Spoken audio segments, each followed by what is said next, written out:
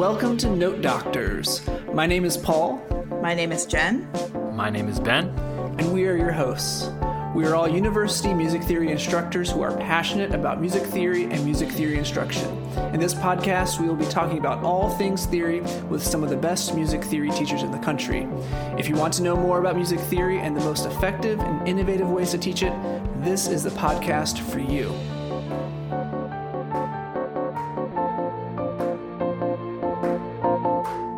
Hello and welcome back to Note Doctors, the music theory and pedagogy podcast. So today our special guest is Dr. Stacey Davis. She is, why don't I let you do the bio since you haven't pulled it up. I was going to talk about her. But we get to talk about all sorts of things related to performance expressivity and fluency and skills, and it's a great conversation. There's a lot of good sound bites. And before we get into the conversation, let's learn more about her.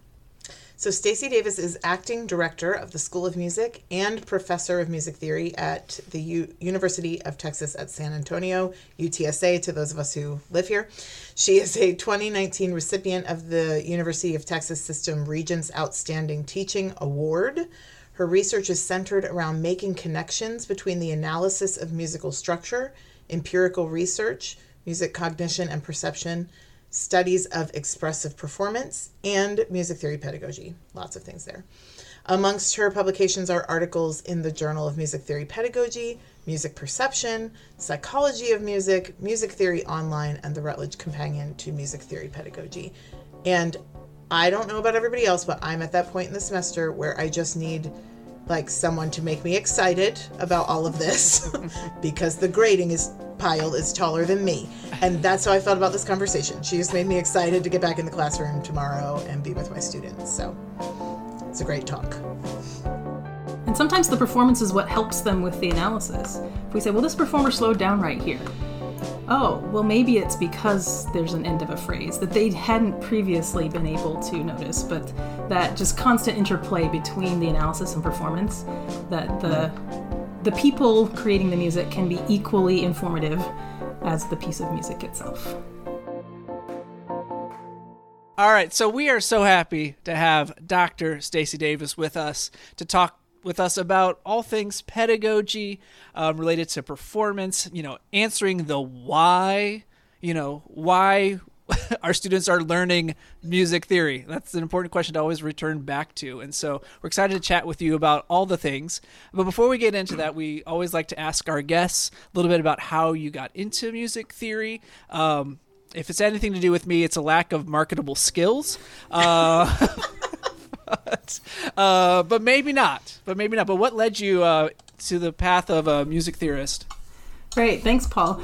Yeah, as I was thinking about this, thought back, I began taking piano lessons at age 5, and then I started violin in 4th grade, and I continued studying both all the way through high school. I experienced a little bit of music theory through the typical ways in piano lessons, but not much. And I certainly didn't know that it was a thing you could do as a career. Knew I wanted to major in music in college and considered math for a little while, but was leaning towards music. Struggled to pick which instrument was going to be my primary one because I really loved both piano and violin a lot. Ended up choosing violin because I really enjoyed that combination of solo, chamber, and large ensemble playing.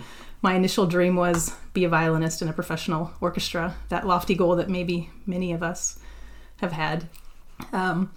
So my undergraduate performance degree was going well, and I was blessed to study with just an amazing violin teacher, not only for her pedagogy and expertise, but she was just particularly good at individualizing every single thing about our lessons, from technique and expressivity to the way she mentored each of us. So I just have this distinct memory of a conversation with her in my junior year where we started thinking about what comes next and the realities of the professional orchestra world, and did I want to do music ed? And I couldn't really see myself as a conductor, so that middle school, high school orchestra job wasn't quite the right fit. I remember her asking me, but it seems like you love your music theory classes. I see you helping other people in our studio with their theory homework. Have you thought about that? And so she was just great at directing me towards possible mentors who could help me find graduate programs and kind of leaning towards that in terms of tapping into an interest in teaching. Little did I know that by choosing Northwestern for graduate school that I would end up at a place that incorporated music perception and cognition, which was pretty new at the time. Certainly didn't even know the field existed. So it was kind of a happy coincidence that I ended up with exposure to things that really became super interesting and kind of drove my research and activity since then. Yeah, that's great. And that really kind of connects with kind of the first thing we want to talk with you about, your research in studying performers and understanding how they interpret and look at music, and then how that might help us understand how to analyze music, and kind of connecting with our students. Like, we like to say that theory is important, is going to help you as a performer, and then they ask, well, how? And you're like, just believe me, just believe me, right? But You've actually done work where, you're trying to answer that question, right? Absolutely. Yeah, and first, I kind of begin by thinking, what do we mean when we say analysis? And we talk about this connection between analysis and performance. And what do our students assume we mean when we talk about analysis? I bet we all have had experiences where the students think we mean the stuff they do on their theory homework assignments. And they can't imagine that they would pull out their score later in their career and label every chord with Roman numerals, or compose a 4-part chorale style progression following certain voice leading principles. So if that's what they think we mean, then it makes perfect sense that they don't think it connects with whatever music career they're going to pursue. So I just try to engage with students and have them buy into the idea that analysis is just discovering what is interesting and conventional and unexpected and distinctive and compelling in a piece. And there's lots of ways of doing that. And we need some skills and vocabularies in order to be able to do that. And maybe sometimes our theory classes stop there at the skills and vocabularies. And so we just need to engage them in activities and assignments that help them see that identifying types of seventh chords isn't the end goal, but that maybe if I can do that, it can help me answer some other questions. So that's kind of my starting point always, is what do we mean by analysis? Maybe one quick silly example would be those early level 1 days of teaching key signatures, where we have to explain principles, and then maybe students move through first using tricks to figure them out, or maybe knowing major keys better than minor keys. And then eventually we hope they automatically know all of them.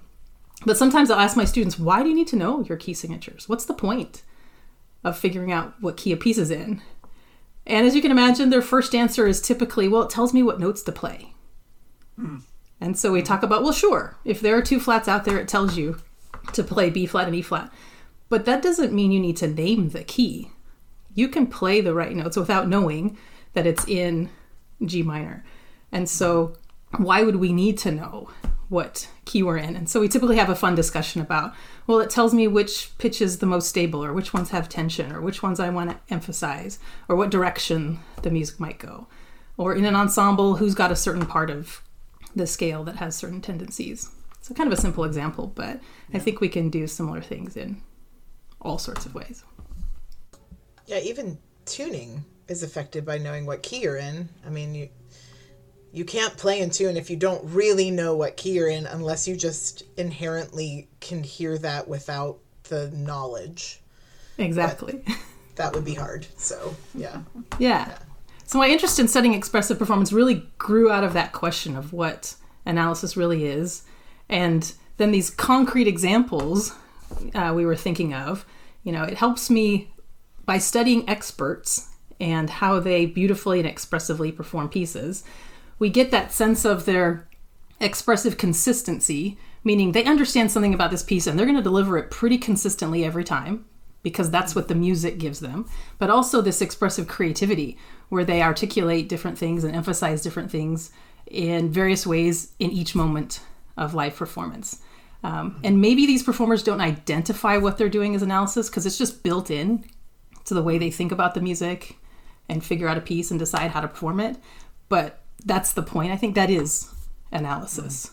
And so if this can help reveal what experts do in order to offer those as concrete examples to our students, then maybe they can also embrace the idea that all of that is analysis. So maybe one quick example, kind of the pinnacle of my professional career to this point was an opportunity to work with Baroque violinist Rachel Podger, who's one of the finest Baroque violinists of our time, and her playing is simply stunning. And now, having interacted with her, she's also the loveliest and most generous of people. But after a series of events that still seem unbelievable, even though this happened 7 years ago, she was able to visit UTSA for a 1-week residency where she performed recitals, gave master classes, taught about Baroque performance practice and improvisation. She agreed to solo with our student chamber orchestra. It was just a remarkable and inspiring week.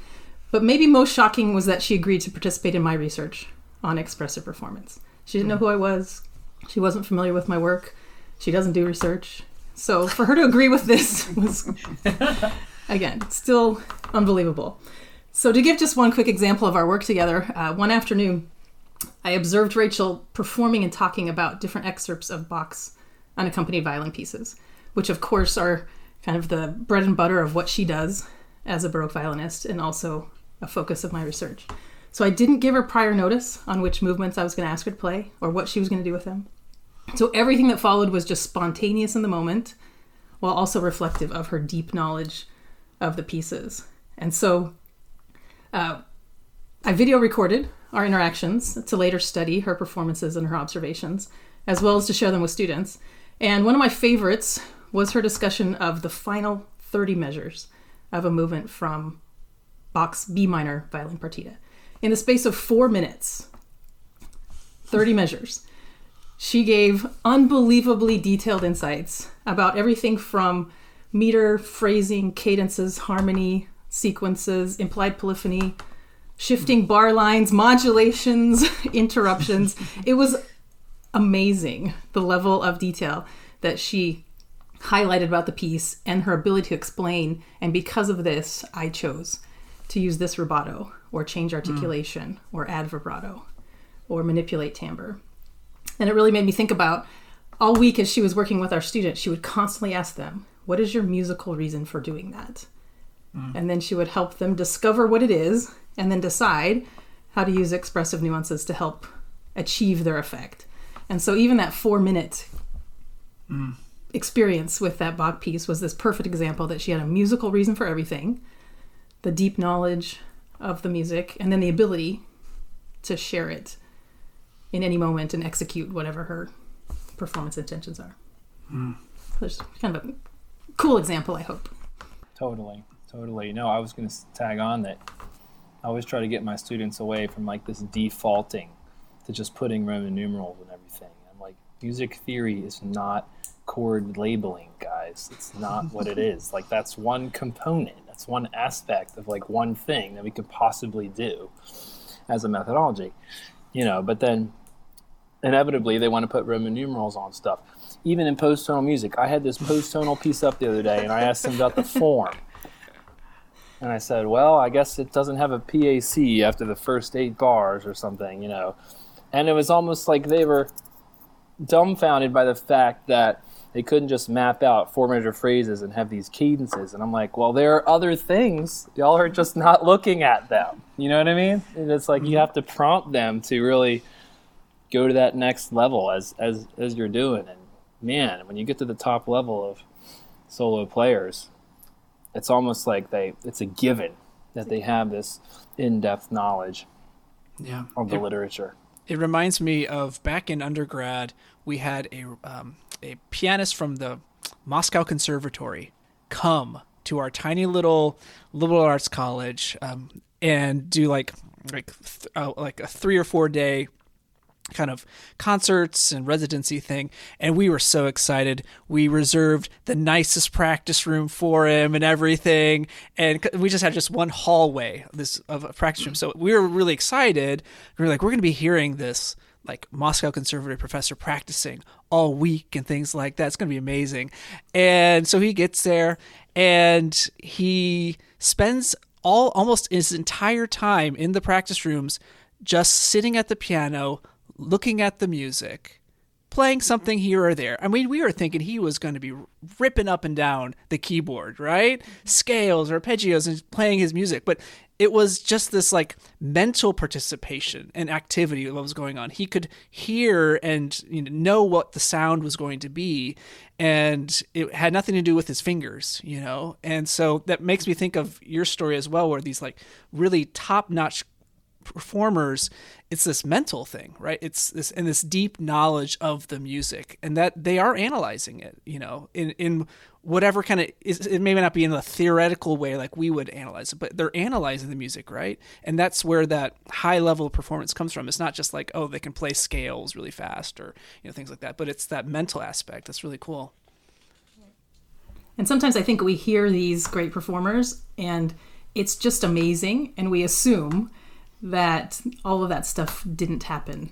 We just hear this final product instead of knowing the process that they went through and the deep knowledge and experience and familiarity that led to that performance that is so compelling and interesting to us.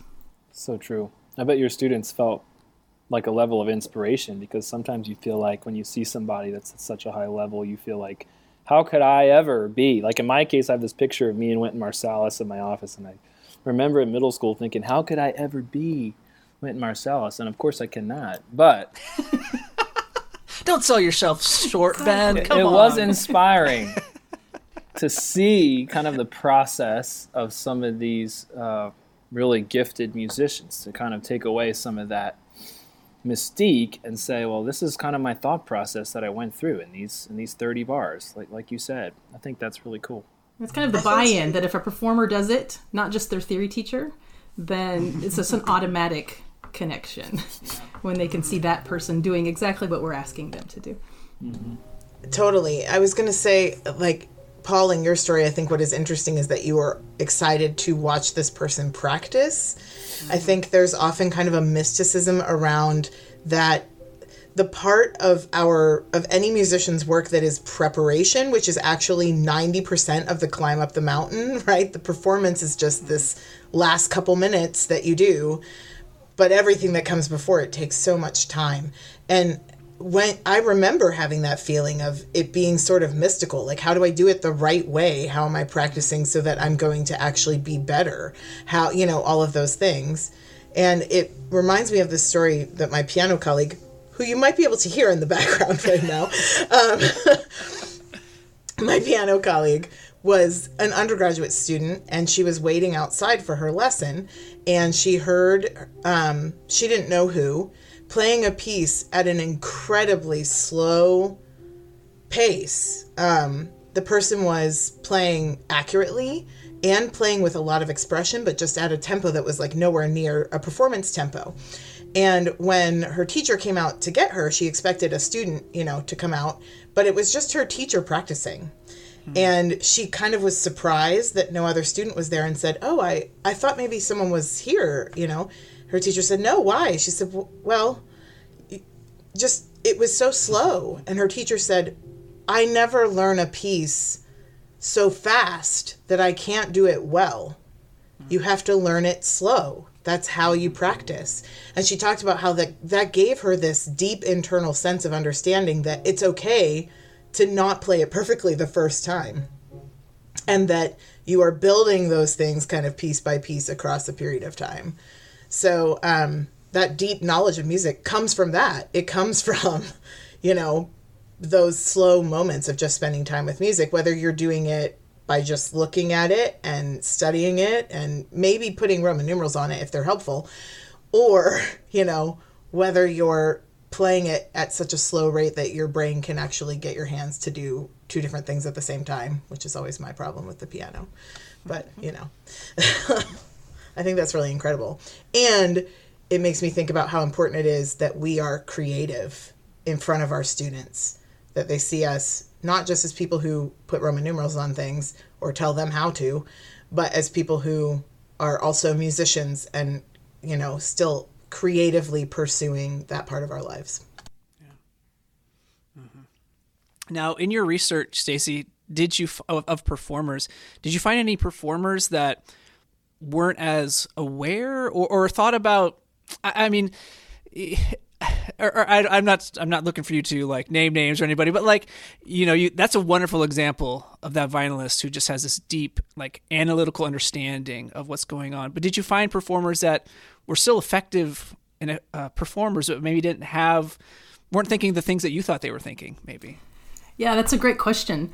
It's interesting. The challenge of studying performance is that we rarely have opportunities to work with the performers. And so our data, so to speak, is the recording. You can grab any commercial recording you want and analyze it and study it in lots of ways. But you just have that product of what they ended up recording and not the process they went through, which is why it was so just remarkable and fun for me to get to work with one of these elite performers, to have the dialogue back and forth, to connect the dots between the process and the product.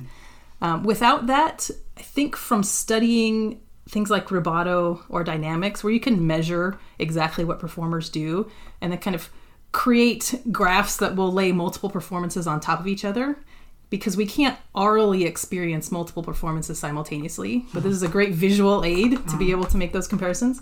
What you tend to see with experts is that the shape of what they chose to do is similar, which suggests at least that they're noticing similar things in the music, whether it's the high point of a phrase, a cadence, a dissonant moment, something in the style or structure. They seem to all understand it to that basic sense and do something with it. The differences are in how they treat it and how much of any expressive nuance they choose to do. So that's that kind of consistency and creativity. Yeah. So if we can make assumptions that they all figured out something similar because they're choosing similar moments in the piece to highlight or to emphasize. Yeah. So is that something that you would kind of share with your class? Or I guess for me, let's say teaching theory 1 to 4, what are the kind of things that, in your opinion, really enhances, that core theory class? What's the low-hanging fruit for those of us that, in my case, do not have the 3-tiered graph accessible on my desktop, amongst other things? I have villains and superheroes, but that's about as far as I go in recent research history. So what can you show your class, or what is, I guess, some of the best interactions you've had with your students on this? Yeah, occasionally I will bring in one of the graphs if I happen to have one for a piece we're studying. As you can imagine, they're incredibly time-consuming and tedious to make, so it's not a thing you can just whip out and create for any class. But we can also just engage them with both scores and recordings as the starting point of our activities. And so we can have really wonderful conversations and brainstorming sessions, just listening to multiple performances of a piece and seeing if they can actually pick up on and hear and then describe and articulate what they hear. And in the early stages, maybe they're not picking up on things yet to be able to hear that somebody took time or changed an articulation or made a timbral change, let alone comparing that from one performance to the next. So that's a great activity, just to listen and discuss and compare, and then try to figure out, without those performers there to help us, why do I think they made that choice? What's happening in the music that might have caused them to choose to take a little bit of time or get louder, even in really simple ways? And then we can flip it around and do the analysis first and say, I think I've discovered this about this piece. Let's go listen and see what a bunch of people did. Did they discover those same things? Did they maybe discover something else that we didn't notice? So that comparing sounds and analytical observations just back and forth all the time is a great way of trying to get them to think about it. Oh, yeah. That sounds great. My trumpet teacher, who's an emeritus professor of trumpet, used to say that playing the trumpet is an oral skill. I used to think, but I don't solfege my lessons or anything, do I? I thought oral skill, I don't do dictations. Right. But I think that's what he really meant, is what you were saying a second ago, is that what is the difference in the articulation? What is the nuanced approach to that phrase ending that really made it connect on a deeper level to an audience or a colleague or something? Yeah, and sometimes the performance is what helps them with the analysis. If we say, well, this performer slowed down right here.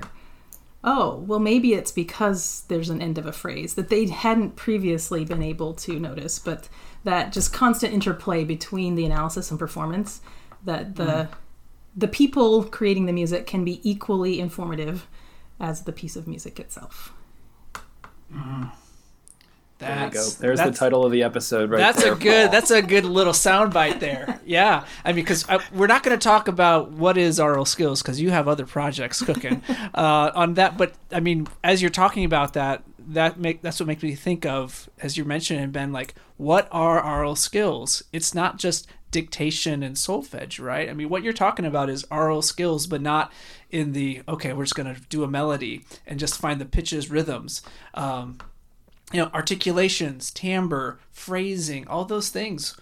Training our students to listen for those as well is something I think, at least for myself, I miss out on, and I don't highlight as much as I should. So I love hearing these examples. I do too. It makes me think, like, should we have expressive markings in melodic dictations and ask the students to write them? Did I play a staccato or a legato there? If you heard it, you should label it. Did I have a, dynamic change? If you heard it, you should label it, that kind of thing. That's a really, just to get them more in tune with those choices that they might be making on their own, whether they're leading an ensemble or performing a solo. All of those things are decisions they might make, on their own. Certainly, we hope at some point without a teacher's guidance. So, yeah. I think that embraces what I see as a trend in our field of music theory pedagogy right now, that it's not as entirely based on pitch and harmony and form, but that we're trying to create a balance that includes these other important elements of music. And so we want to give our students opportunities to engage with and learn about and articulate their understanding of rhythm and timbre and articulation and texture, all sorts of things. So the piano playing has stopped. There's now very loud bells in the background, so I'm sorry if you can hear those. We're having a very musical day in my office, and it's not me making it, unfortunately. But all that to say, it makes me, ask, does it work the other way? So you were trained as a performer. How does that, help you as a theorist? How does that impact you or change your work as a theorist? Yeah. I mean, obviously having a background in performance and a love of performing just informs what I'm interested in and what I choose to focus on. From a more immediate point of view, I suppose, if you bring in piano skills, I think we might all agree that keyboard skills are pretty useful as a theory teacher. When I think about it, though, it's not just to perform a piece that I could easily click play on a professional recording that will sound far better than I do. Sure, I could do that for some pieces. But I instead value my keyboard skills for demonstrating that analysis, performance, perception connection right in the moment. Pausing at a certain moment in the piece to discuss, well, what do you think comes next? And why did it or did it not do that? Or to recompose a passage to experiment with what a different compositional choice might have created, and then have that discussion of the impact of one thing or another. And the amazing professional recording doesn't do that. And so that ability to improvise, recompose, stop and start, brainstorm ideas can be really compelling to students, encouraging that active participation. They're seeing in real time analysis and performance happening.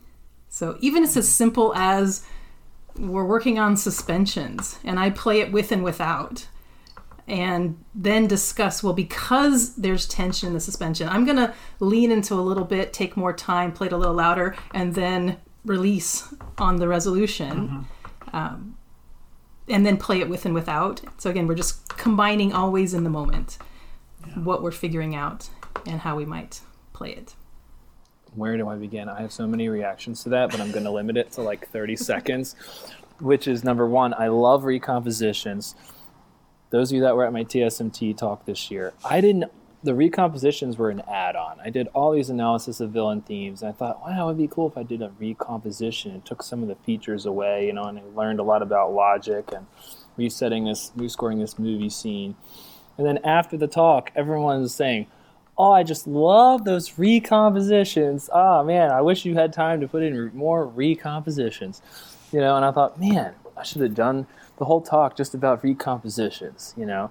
And just today in my class, somebody asked me, oh man, I was talking about if you have a superhero, it could be in a minor key. And they were like, well, how about a villain in a major key, Dr. Graff? So then I went over there and I played Darth Vader, and it was in a major key. And I was like, well, there you go. That's what it would sound like. You know, the what-if scenarios are so powerful to give you just that glimpse into what could be and what could happen. It's really fantastic. And, you know, Paul's humble, but he does a really good job of this. And it's maybe more intuitive to composers than it is for music theorists, but maybe equally as useful, you know, in the class to just really do the recompositions and be able to show that. What if I played the ending like this? And yeah, that's one thing I love to do more now. I probably do that 5 or 6 times as more now than I had ever done 5 years ago in my teaching. Yes. It's also fun to talk with him about the power of familiarity and expectation, because if you take a piece that's really popular and that they already know, and maybe it has an unusual or distinctive moment in it, the less common thing, but it's common to them because it's what they already know. And you change it to a thing that would have been more conventional in the style, and then it sounds odd to them. So then that's kind of fun conversations as well about manipulations of expectation within a certain compositional style, as well as triggered by our own familiarity and exposure with it. Oh, totally. I did that exact thing with the wedding march, you know, ba ba ba ba ba ba ba ba ba da da da da da da da da da da, and I just played a giant 1 chord right there. And I was like, "What do you think of that?" You know what I mean? And I did exactly like that. It was so much fun. Because they're never going to guess the actual chord that's on. Right, right. And like, at what is the moment where the bride falls into the water, you know, or the cake explodes, or it's always right there, you know? That's right. It's a good metaphor for marriage, right? Because you're like, oh, it's just going to be a 1 chord. No, it is not. It's going to be a chromatic chord. It's the 2 half diminished 6 in the key of 3. Little did you know. Little did you know, marriage is going to be like that. So, sorry, getting back on track. So I'm hearing all these great ideas. I'm loving it. But I need to get my students to have skills. You know, I want to listen to all these things and talk about what ifs and recompose and consider performance differences, but I also need to have my students be able to have skills, right? So how do you balance that? Like, I want to expose them to all these different things and get them excited about what music theory really is, but I also need to make sure that they can spell their triads and they can name their key signatures, things like that. So how do we have both? Yeah, when we think about it, we can't do all of those exciting applications without some fundamental skills to bring to it. So it's a crucial part of the connection. So to highlight that, I often have my students reflect on the process of learning to read. And so, of course, it's hard for us to remember age 5 or 6 when we actually went through this process. I wish I had a distinct memory of it. I don't know. Do any of you? What it was like? Actually. Yeah? Yeah, I have a memory of learning to read. Learning to read? My son is currently 6 in kindergarten, so. There you go. But we tried to think, okay, well, what were the steps that we had to go through? Okay, we had to just learn what the letters were, what they sounded like, and what they looked like. And then we started putting some letters together in simple words, and we would sound them out. And then eventually we learned how to group those letters together, and they were things on their own that just became words that we could put together into sentences. And then sometimes the chunks of letters we knew at words, we would encounter a new one that we didn't know, so our fluency of reading would stall out a bit as we added new words to our vocabulary. And eventually we're just trying to, fluency meaning I can read this without pausing and stopping and with the appropriate inflections and pacing and that sort of thing. Mm-hmm. So to kind of connect that analogy, sometimes I'll bring in just some random paragraph and have a student volunteer to read it out loud by sounding out every word. And of course, the class simultaneously laughs and are annoyed because it sounds ridiculous, because they're already fluent readers. Yeah. Yeah. And so then we imagine, well, what would it be like if you read a 200-page novel by sounding out every word? And they have amazing insights about all the terrible things that would happen. It would take forever. They would get bored. They couldn't follow the story. because you get lost in the individual letters. They, of course, wouldn't know about the characters and have any drama to it. And ultimately, the end result is they're just going to put the book down and never finish reading it. Mm-hmm. And isn't this exactly what happens when our students are at the sounding out phase of fundamentals? If they're still counting lines and spaces, using tricks to figure out key signatures, analyzing every single note of a chord, sounding it out rather than seeing it as a chunk, then it's not particularly interesting forever. It takes a lot of time. It doesn't allow them to discover anything that's that interesting about the piece. And probably they'll put their so-called analysis book down and never finish it. And certainly not bring it when they're not required to their own pieces and performing and teaching experiences. Now, how do we get to that point? Total mic drop. It's That's hard. a total mic drop. That's so Right? good. It's such a good analogy. It's perfect. Because, that's exactly what happens. Yeah, but we're At that really point, in the they're just sounding out trying to phase for a pass. long time, right? And we have to remind our students, I think, that, if they're 18 to 20-year-old Theory 1 through 4 students, they've been reading for 12 or 13 years. And maybe they're in week 2 of even knowing that we have different types of chords that have certain names and properties and labels. So we can't underestimate the importance and necessity of time spent over many, many years. But I think we also need to teach those component processes. In kindergarten, we weren't given the 200-page book and said, well, tell me all the words.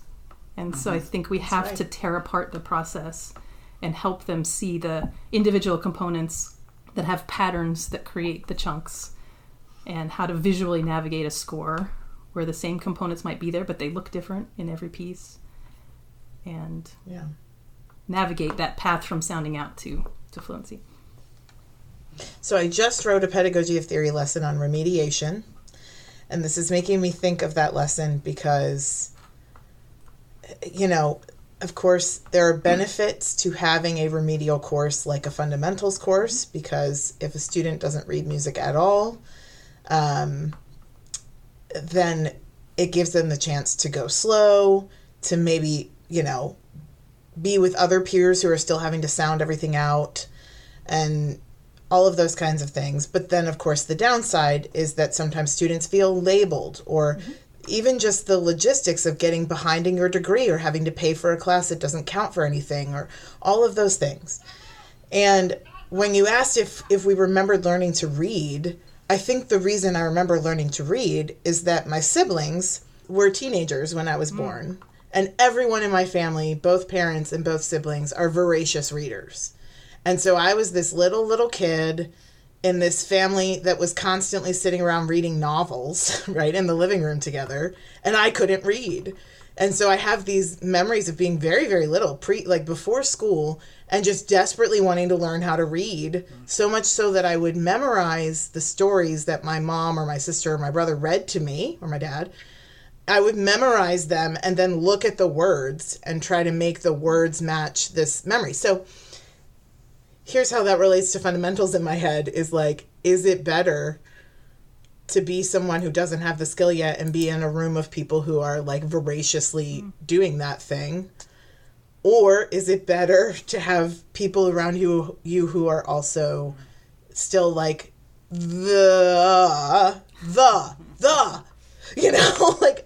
don't know. I'm not even sure in this lesson that I gave the pedagogy of theory students a good answer. I just was here's the problem of remediation.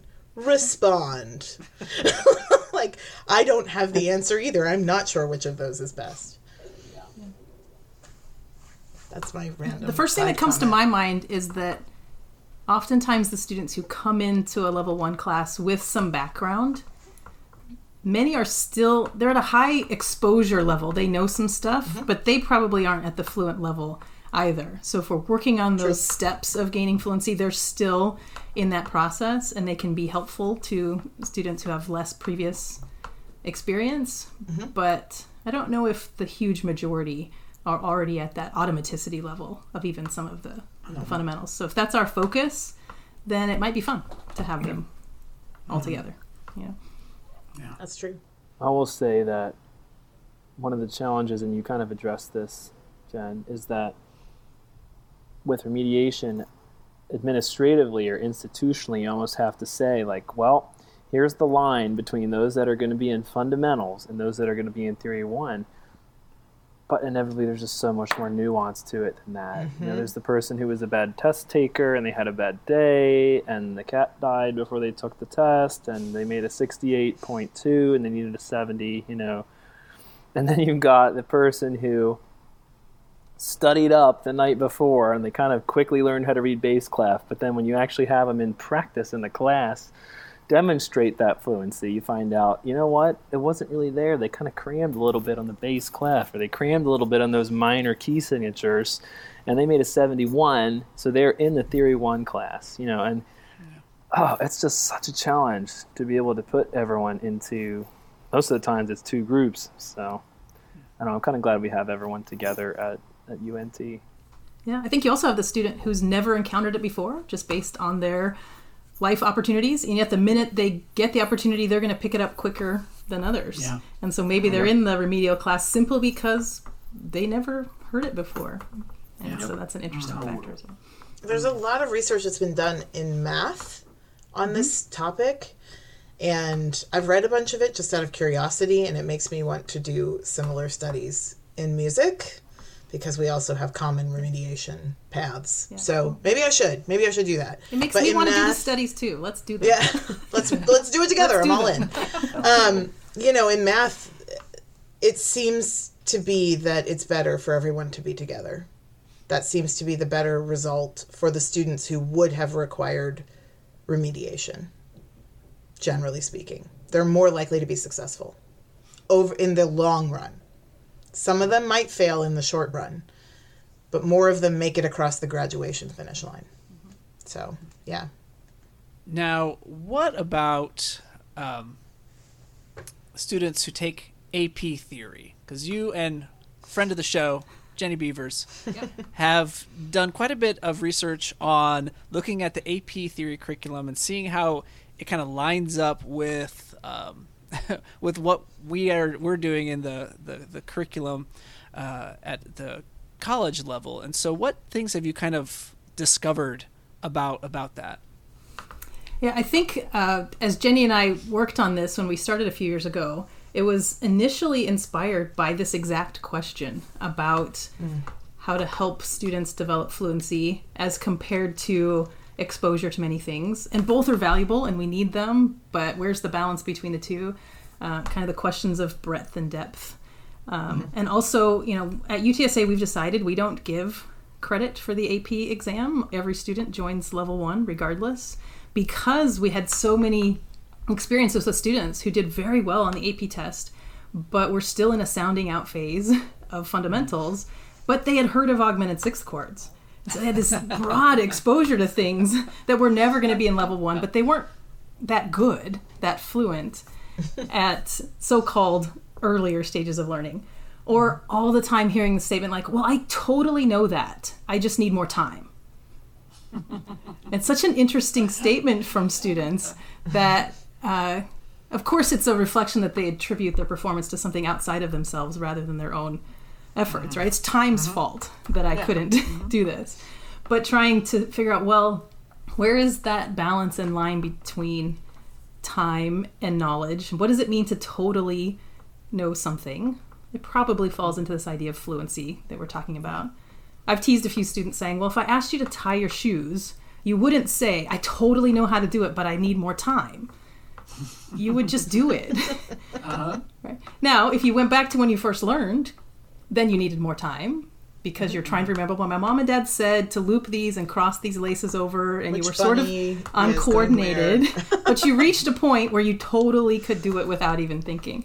So a lot of that was what Jenny and I were thinking about. And so we, looked at the AP curriculum. She's an AP grader, so she had that insider information as well. And kind of anecdotally, we had heard that the reason the AP curriculum is so broad, it includes things across all 4 semesters of a typical music theory and oral skills curriculum. And the reason it's so broad is because universities do it so differently that we want to make sure that any AP student can transition to any college program and make it work. So we asked ourselves, well, are we really that different across universities? So we surveyed university music theory and oral skills faculty about kind of the organization of their curriculum by topics. We also surveyed the high school AP teachers about time spent on different topics and kind of overall thoughts and experiences with teaching it. And as you can imagine, we're not that different across universities. There really is a pretty narrow range of things that end up in a level 1 music theory and oral skills class. And so an AP curriculum could potentially be designed that covers level 1 things, and then they take the exam and they test out of level 1 and they move on to level 2. And they would have had a deeper experience with those fundamentals. And interestingly, that's how AP works in most other disciplines. Mm-hmm. It's a matchup of class to class, and you kind of mimic the content of that class in the AP. You get credit for that class, and you move on. So it really caused us to think a lot about this idea of fluency. Mm-hmm. And I think our teaching, both of us, changed by more focus on fundamentals. That you can more easily have students grasp and manage the advanced topics if their fundamentals are fluent. Mm-hmm. Because they're all naturally cumulative. It's just built in. If you're good at spelling a major minor 7 chord in general, you're good at secondary dominance. It's not hard to add that component. It's just one example. Yeah. Absolutely right. Yeah. Well, I know, Ben, you've got a hard stop at 1:30. So we want to honor that. But this has been such a treat to chat with you. We do like to end with a little rapid fire session where we just throw some questions at you and then you can give your hot takes. And so, Ben, if you want to go first, and then whenever you need to bounce, you can do so. Sure. Either way. Let's see. What should I go with today? Your favorite artist to teach? Oh my goodness. Favorite questions are so hard. Or a composer. That's why I said artist.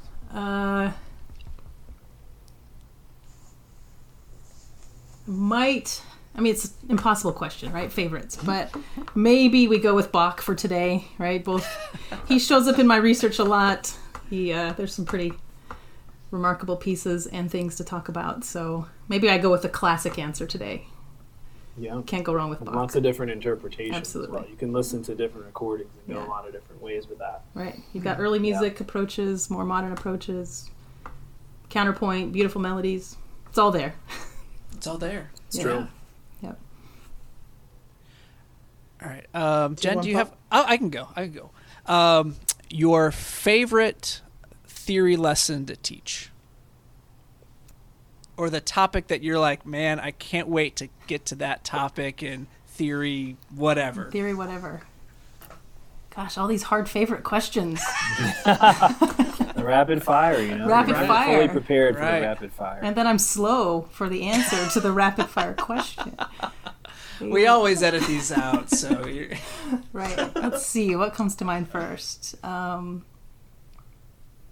I don't know if it's my absolute favorite, but it just came to mind based on the reaction it usually gets from students, which is super fun.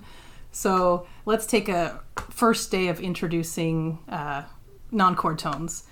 And so maybe you compose something for them, and then I've composed it to add a bunch of non-chord tones to that same progression. And so they hear it sort of just liven up the texture, and all of a sudden to them it sounds like real music. And it tends to have them with this like audible, impressed, oh, we finally arrived at the moment when... And so I don't know if it's necessarily my favorite to teach, but I do love those moments where the students, you can see them connecting and saying, oh, if I learn to do this, I can make real music too. And so that's one example of a moment like that. Yeah, that's great. That's great. Yeah, we had a moment like that in Theory 2 yesterday because I taught mode mixture, and that's one where students often have heard those sounds and they don't know how to label them. And I have a particularly very excited all the time Theory 2, which is a great thing to have. And they were just really thrilled about mode mixture. They were like, I have heard those. Yes, you have. They were kind of similar about secondary dominance. So they're just fun, is what I'm saying. They're just fun. So maybe that's my moment. It's not a topic. It's the reaction and the interaction and the response from the students that makes teaching anything the favorite. Yeah. Yeah, That's true. That's true. So I was going to ask, of the sort of pieces that you've done this type of analysis with, which one is your favorite, or which was the most kind of revealing, where you listened to these different performances, maybe there were different interpretations, or maybe they were all the same and that made it really exciting, but what was the piece that you worked with where you were like, oh, there's something really here? Yeah, that's a great question. Probably the Presto from Bach's G minor unaccompanied violin sonata. So it's a perpetual motion piece. It's just 16th notes the whole time. And so listeners and students, we all could assume, well, there's not much going on. It's just 16th notes the whole time, especially rhythmically. But because of his manipulations of texture and counterpoint, even in a completely monophonic piece, there's kind of a funky groove to it with syncopations and accents and sequences that are interrupted in the middle and things like that. So there's just so much interest in a purely monophonic, perpetual motion, isochronous piece that then performers, you can see them having all sorts of different interpretations, ways to highlight or emphasize different components of that. So yeah. Is it more interesting when the performers do really different things or when they do mostly the same thing? It's interesting to find the moments of shared interpretation. But then when you study the piece a lot, when you come upon a performance that does something that nobody else has done, then it usually triggers that response of, that's amazing, or what are they doing? Which is the response we all have when we decide on our favorite performances of pieces. Sometimes it's because it goes the way we thought it should go, and sometimes it's because it is idiosyncratic or creative or something like that. So yeah. That's great. So as we wrap up, maybe let our listeners know a little bit about how they can find you if you want to be found on the internet, and maybe what kind of projects you have cooking right now. Yeah, I'm not super active on social media, so I'm not sure if that's going to be the easiest find. Of course, email address through UTSA. Happy to hear from and interact with anyone. In terms of upcoming projects, one exciting one, since we mentioned Jenny Beavers, she and I have worked on creating a graduate certificate in music theory pedagogy that will likely start at UTSA next year. And our real intention with that is to attract an audience of public school music teachers, ensemble directors, who end up teaching a theory class, AP or not. And sometimes they choose that, and sometimes it gets assigned to them and they're not feeling that prepared. And to really help share all this great work in our field of music theory pedagogy with those at the secondary level. Sometimes programs like this at schools are focused on folks like us who want to go into university level careers in teaching theory. So we think that's a pretty interesting and exciting population there. So encourage anyone, reach out if you're interested or have students interested. In terms of research, I'm hoping to design a study that really looks at this idea of process of learning to read, process of music, fundamental fluency, and can we borrow some experimental methods on chunking, or even an idea like anagrams, right? That's really what you're doing when you're trying to figure out how to stack notes in chords, and try to tease apart how we can help people develop these skills rather than just expecting them to do it as a final project. In terms of expressive performance, I've been working on a Britten cello fugue, so kind of in the spirit of Bach's unaccompanied pieces, but somehow Britten managed to compose a monophonic fugue that has every contrapuntal element in it, even though you're hearing one note at a time. So that's pretty compositionally remarkable and interesting for performers to navigate. So that's kind of a fun next project, extending out some of the things I've done so far.